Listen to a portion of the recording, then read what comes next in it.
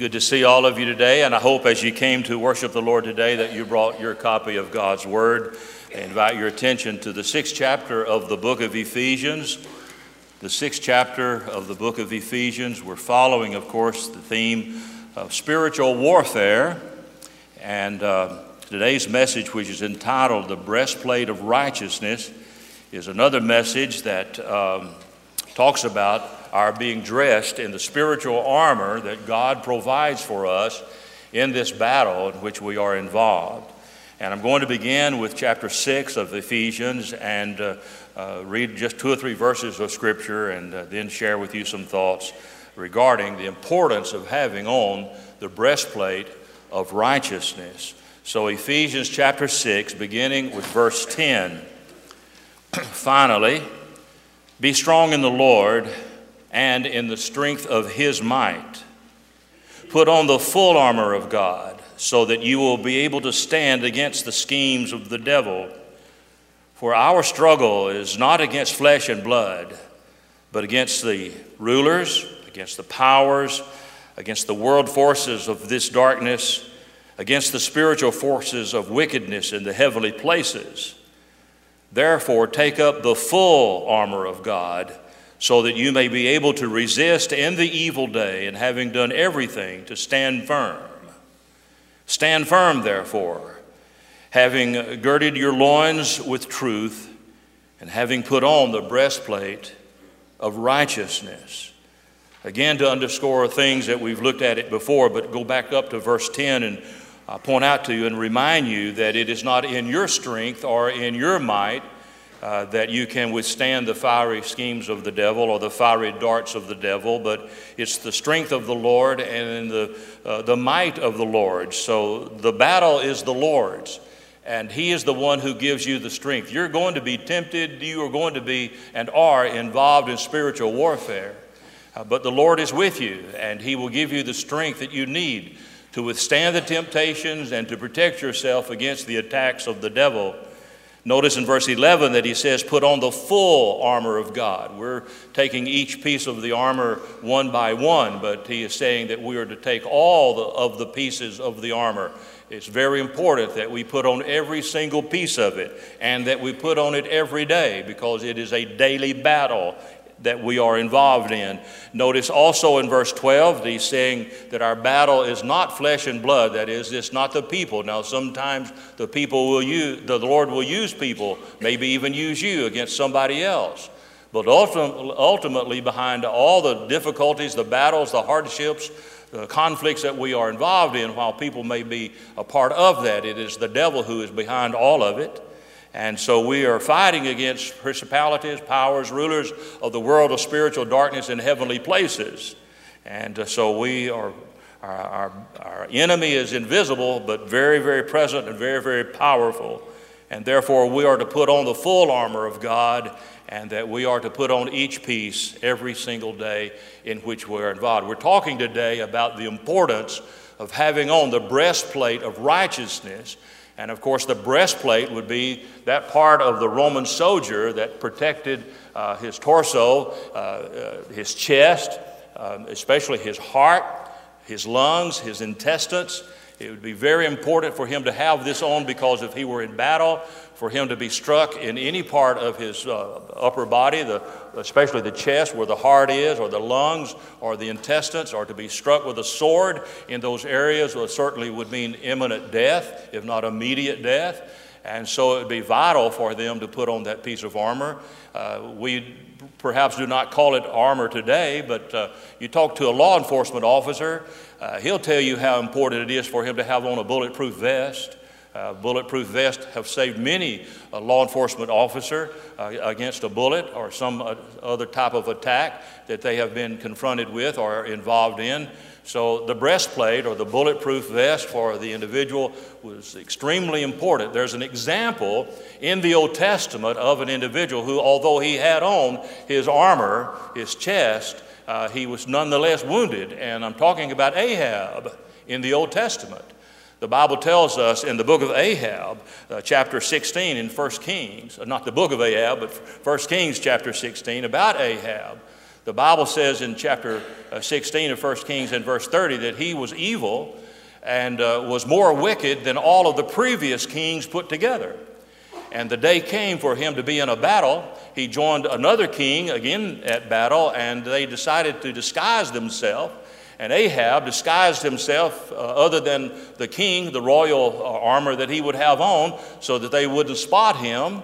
And so when the enemy came against them, they thought the other king was Ahab, and they were going to do battle with him.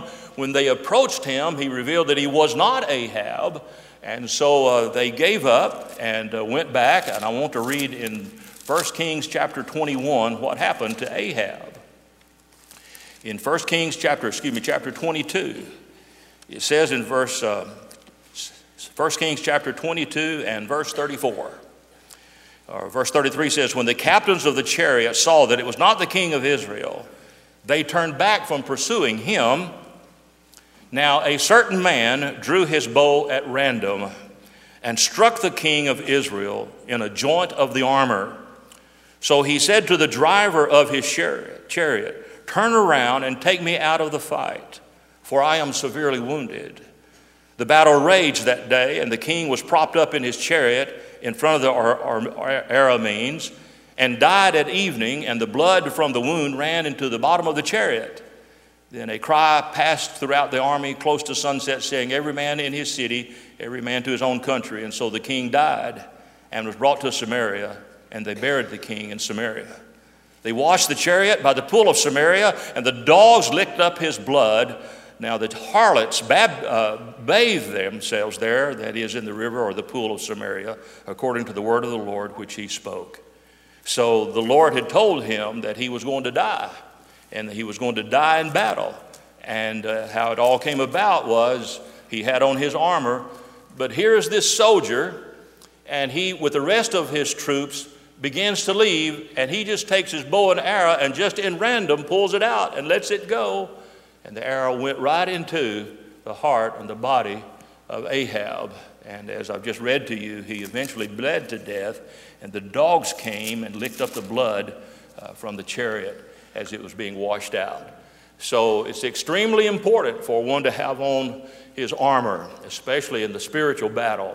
So in your bulletin today, I have an outline that we'll follow as we touch on some spiritual truths that will help us to understand why the breastplate of righteousness is important and why we should make sure that every day we wear the full armor of the Lord.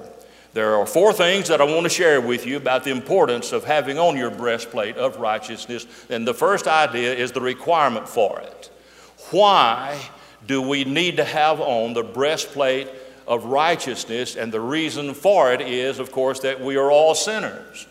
And we sometimes think that we're okay the way we are, and we gather our self-righteousness around us, but the very title itself tells us the weakness of it. It's self-righteousness. There is no good thing about us that meets the requirements of the Lord. And the Bible tells us that if we were to gather our own righteousness around ourselves, it would be as filthy rags in the eyes of God. So there is nothing that you can do or nothing that you are apart from the grace of Almighty God that can meet the requirements and expectations that God puts on you in the area of righteousness.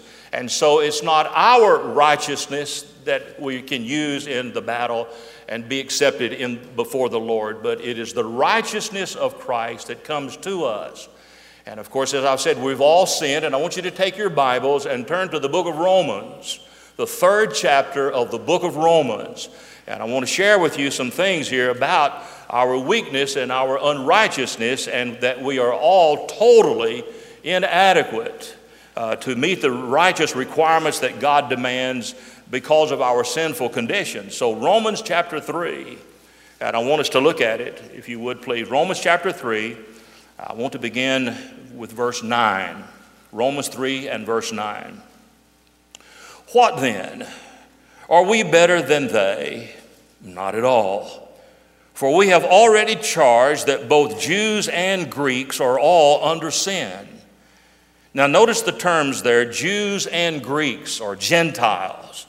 And so the Bible identifies only two nationalities or races of people in the world. If you're either Jew or Gentile, Jew or Greek. If you're not a Jew, then you are a Gentile. And I'm assuming that all of us here today are Gentiles. You are a Gentile. So he is using this term, Jews and Gentiles or Greeks, to say that every single person in the entire world is guilty of sin, and therefore unqualified and unable to meet the requirements of the Lord.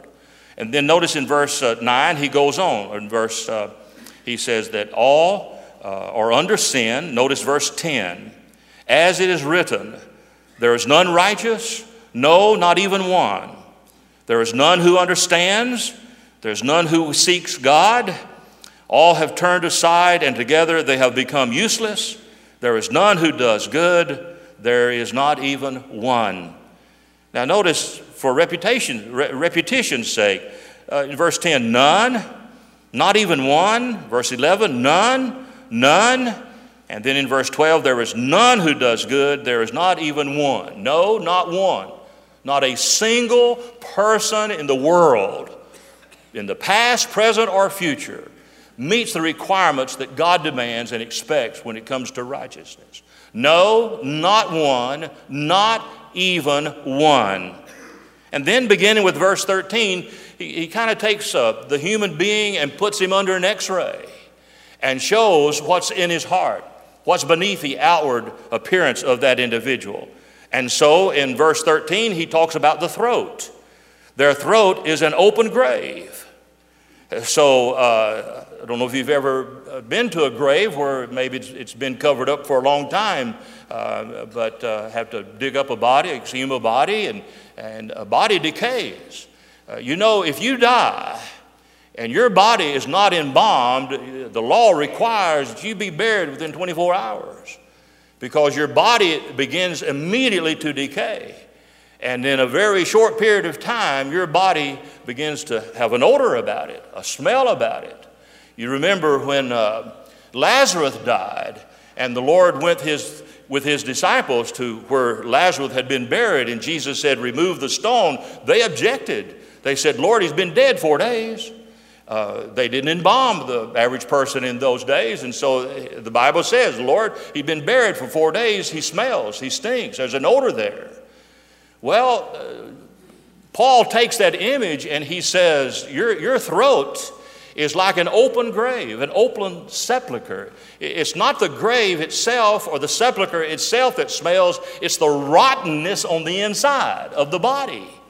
And he is saying that your soul down on the inside is rotten. And when you open your mouth, if you're not saved and you just spew out all of these things, it stinks. Your message stinks. Your throat is like an open sepulcher. It smells if you're not saved because you use all kinds of words that you shouldn't, that defile. So throats are full of corruption. Their throat is an open grave or an open sepulcher. Not only their throats, but their tongues. Look at it in verse 13. With their tongues, they keep deceiving. They keep deceiving. So it's a habit of lifestyle. Notice the terms, they keep deceiving. So this is not something that occurs just here and now, every once in a while. But it's their habit, it's their lifestyle. They deceive other people with their tongues. And then notice also he says in verse 13, the poison of asp is under their lips.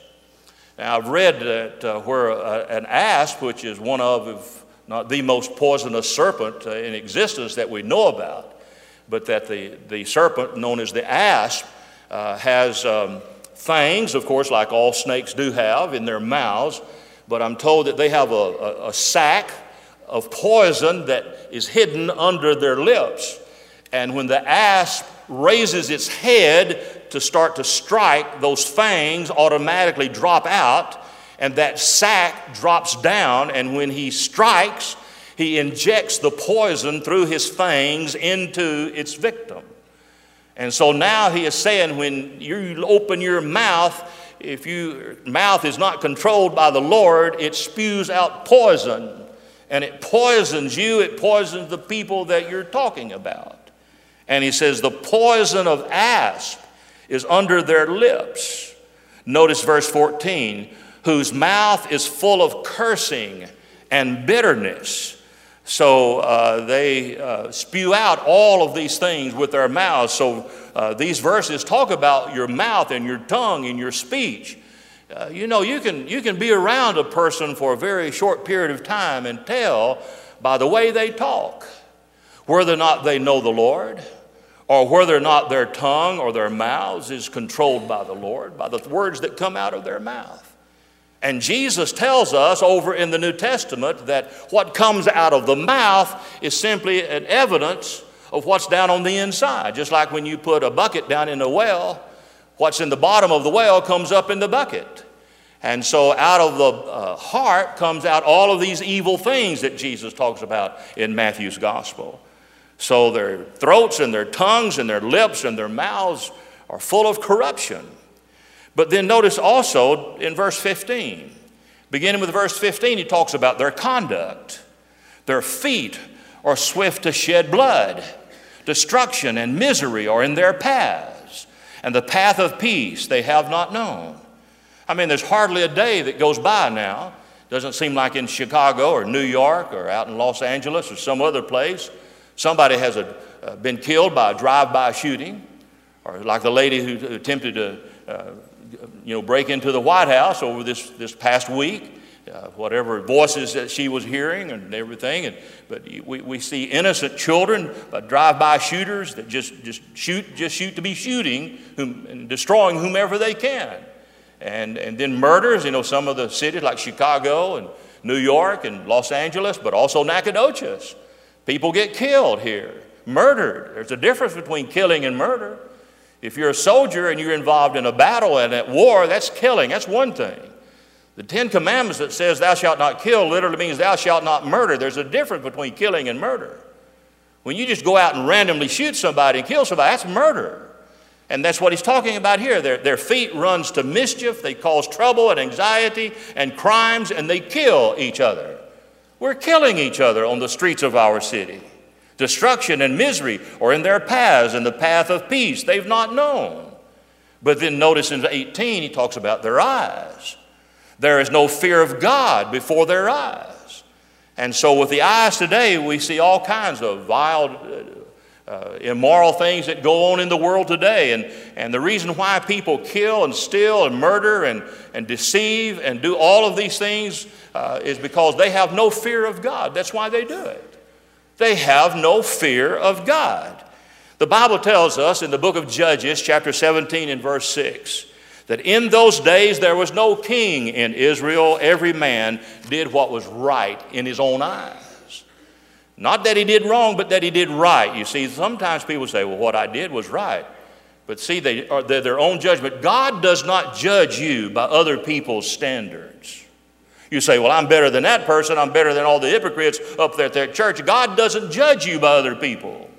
You are judged by the standards of Jesus Christ and how or not you measure up to the Lord's requirements and standards. And there's not a single person in this world. We've all fallen short of the glory of God. None of us measure up to what God expects us. We've all sinned and fallen short of the glory of God. I like to read the comic pages. And this morning, one of the things I did as I was eating my breakfast, I looked at the comic section. One of my favorite cartoons is, what's his name? Hagar the Horrible. I read one cartoon of him one time when Hagar went to the librarian and asked him to trace his family tree to see where he came from. And so the cartoon strip was showing the librarian giving a report about his search of his family tree and where he came from. And he said, what I discovered was interesting, fascinating, and amazing. And I've traced your clan back to the earliest days of Scandinavian history. And there at the very base of your family tree, and Hagar says, what'd you find? And the librarian said, root rot. Root rot. Every person born into this world is born with a sinful nature. I've told you time and time again, you don't teach a child to do wrong. You have to teach a child to do right. And children just naturally lean toward doing what's wrong. That's your nature. And so it needs to be changed. And that's what grace and redemption is all about. God sending Jesus into the world. Now notice that brings us to the second idea, not on the requirement for God's righteousness, but the revelation of God's righteousness. We're still in chapter 3. This time look at verse 21. Romans 3:21. But now, apart from the law, the righteousness of God has been manifested, being witnessed by the law and the prophets.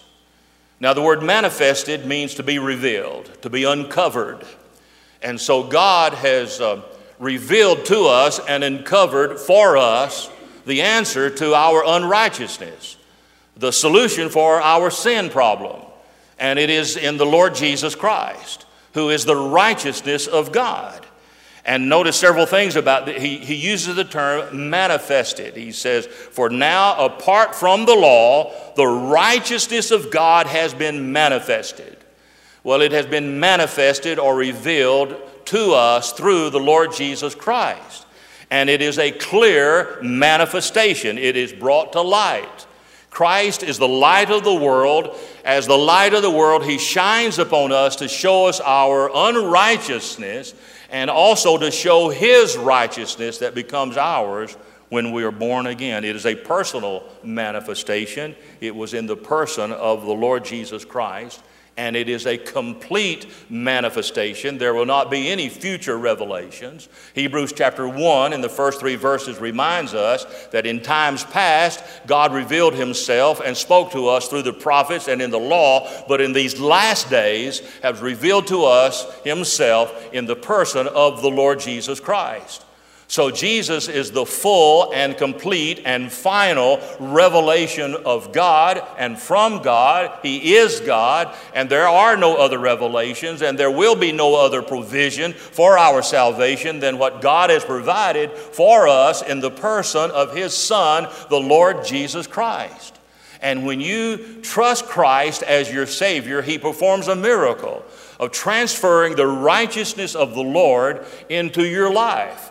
So that when the Lord looks at you, he does not see your unrighteousness. He sees the righteousness of his Son, the Lord Jesus Christ. And he says that it has been attested to and confirmed through the law and through the prophets. You remember when Jesus was raised from the dead and recorded in Luke chapter 24 when he was walking on the road to Emmaus, talking to the disciples who were returning to their homes.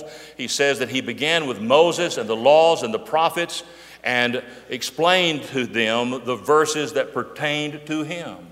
So the law does not save you. Someone has said when God gave the law, he also gave the Lamb, because he knew that no one could be saved by the keeping of the law.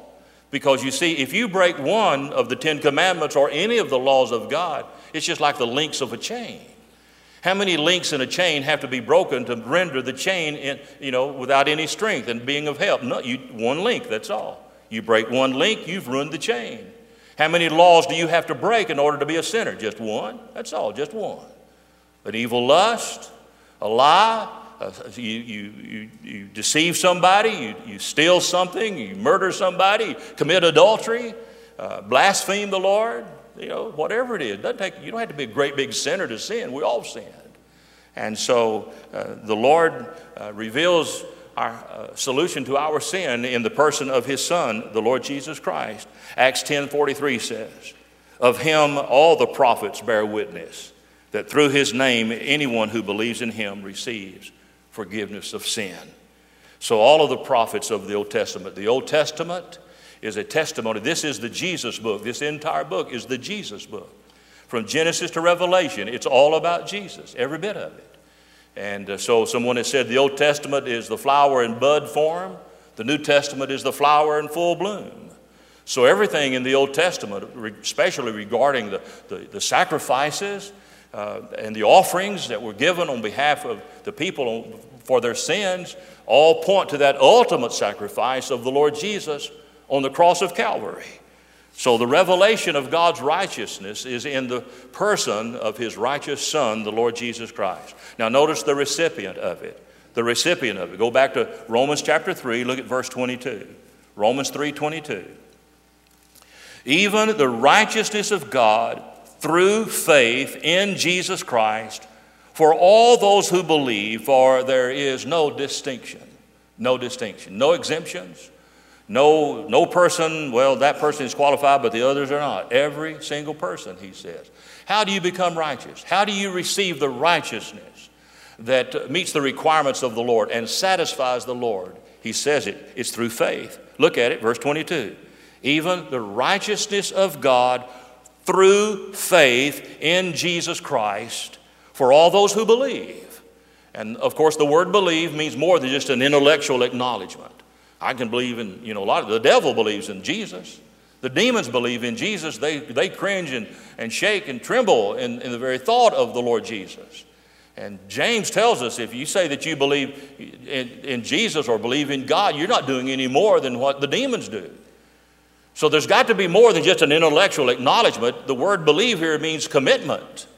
If you really believe in someone, believe in something, then you're committed to that something or to that someone. So to believe in Jesus, to have faith in Jesus means that you commit yourself to him.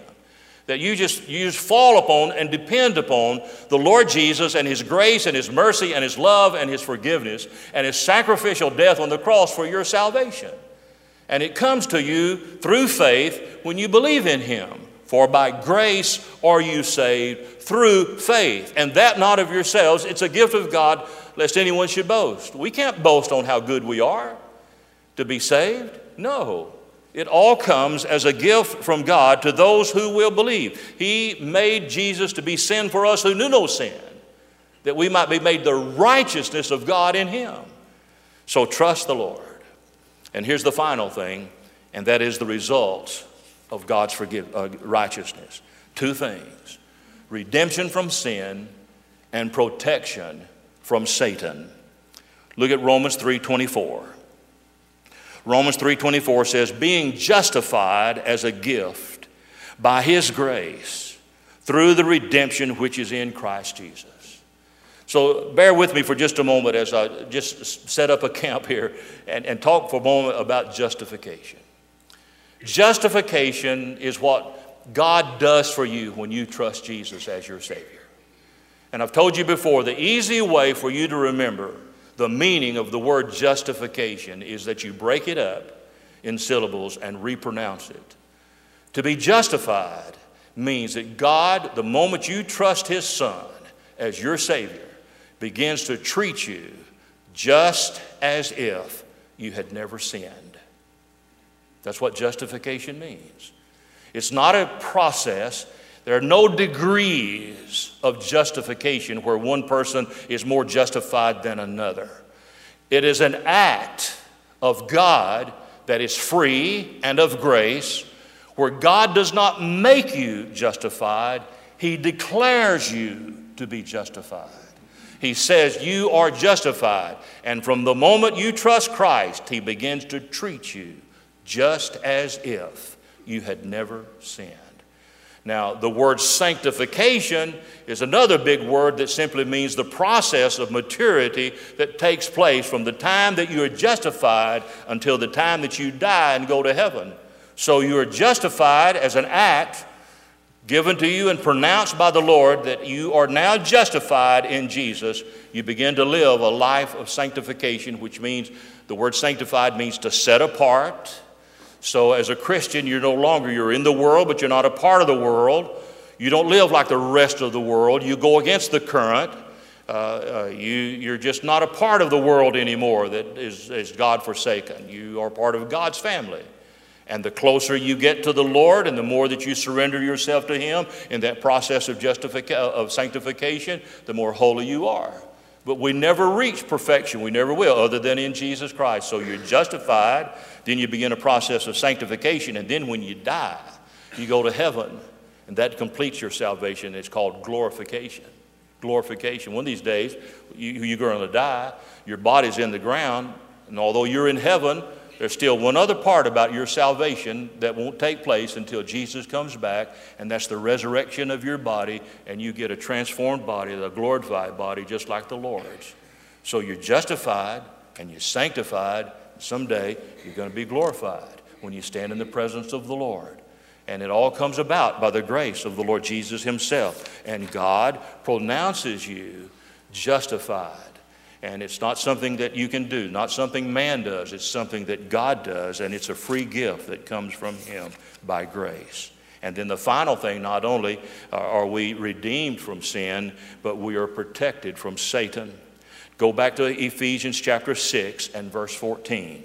In Ephesians chapter 6, what does he say? He says it 2 times, maybe 3 times. He says in verse 11, put on the full armor of God, so that you will be able to stand firm and against the schemes of the devil.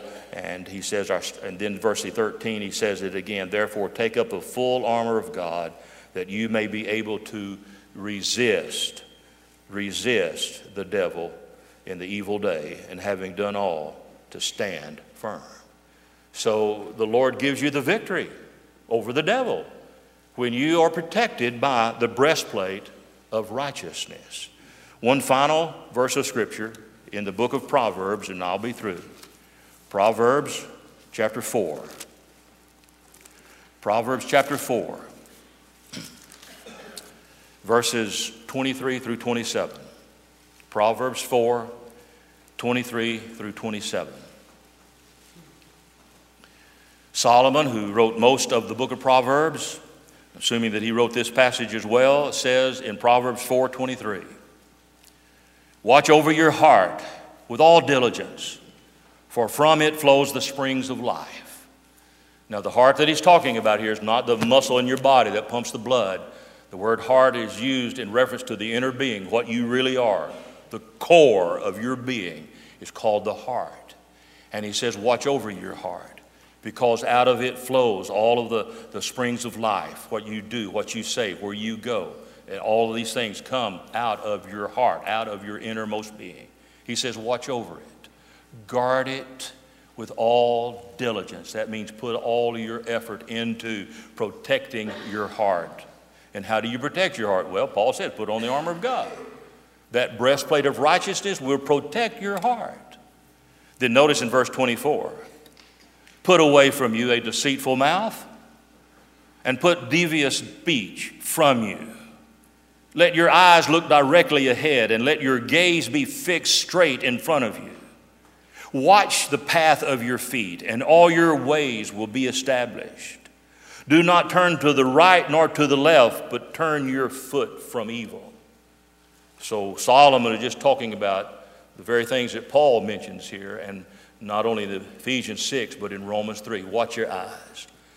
Watch your feet. Let God control your feet so that he'll direct you. Don't go to places you shouldn't go to. Don't do things that you shouldn't do that are in the eyes of the Lord unacceptable and evil and sinful. You keep your eyes straight on Jesus, and you keep your feet walking in his paths, and you protect your heart, and use the breastplate of righteousness that the Lord has provided for you in the person of Jesus Christ. My hope is built on nothing less than Jesus' blood and righteousness. I dare not trust the sweetest frame, but wholly lean on Jesus' name. When he shall come with trumpet sound, oh, may I then in him be found, dressed in his righteousness alone, faultless, to stand before the throne. On Christ the solid rock I stand. All of the ground is sinking sand. May we bow together, please. Father, we thank you for the righteousness that Jesus is, and for you, through the power of the Holy Spirit, putting his righteousness into us, so that when you look upon our hearts, you don't see our unrighteousness, but you see the righteousness of your precious Son, the Lord Jesus, who demonstrated on the cross your great love for us. Thank you, Jesus, for dying for us. Thank you, Holy Spirit, for making it a reality in our being. Guide us Protect us from the evil one. May that be our daily commitment to you as we put on the full armor of God. And now as we come to this time of invitation, we know that the devil is here, and we know that he's throwing the fiery darts of temptation and doubt and deception our way. And there will be many who on the verge of decision who would listen to the devil rather than to you and would submit to his deceptive ways. But, oh, Holy Spirit of God, block that from their minds and from their hearts and help them to focus their full attention upon Jesus. And if they've never trusted Christ as Lord and Savior, may this be the time that they make a full surrender and a full commitment of themselves, that they might receive the righteousness that is pleasing and acceptable unto you. In Jesus' name, amen. Would you stand with me, please? And if God is leading you to make a decision today, please come.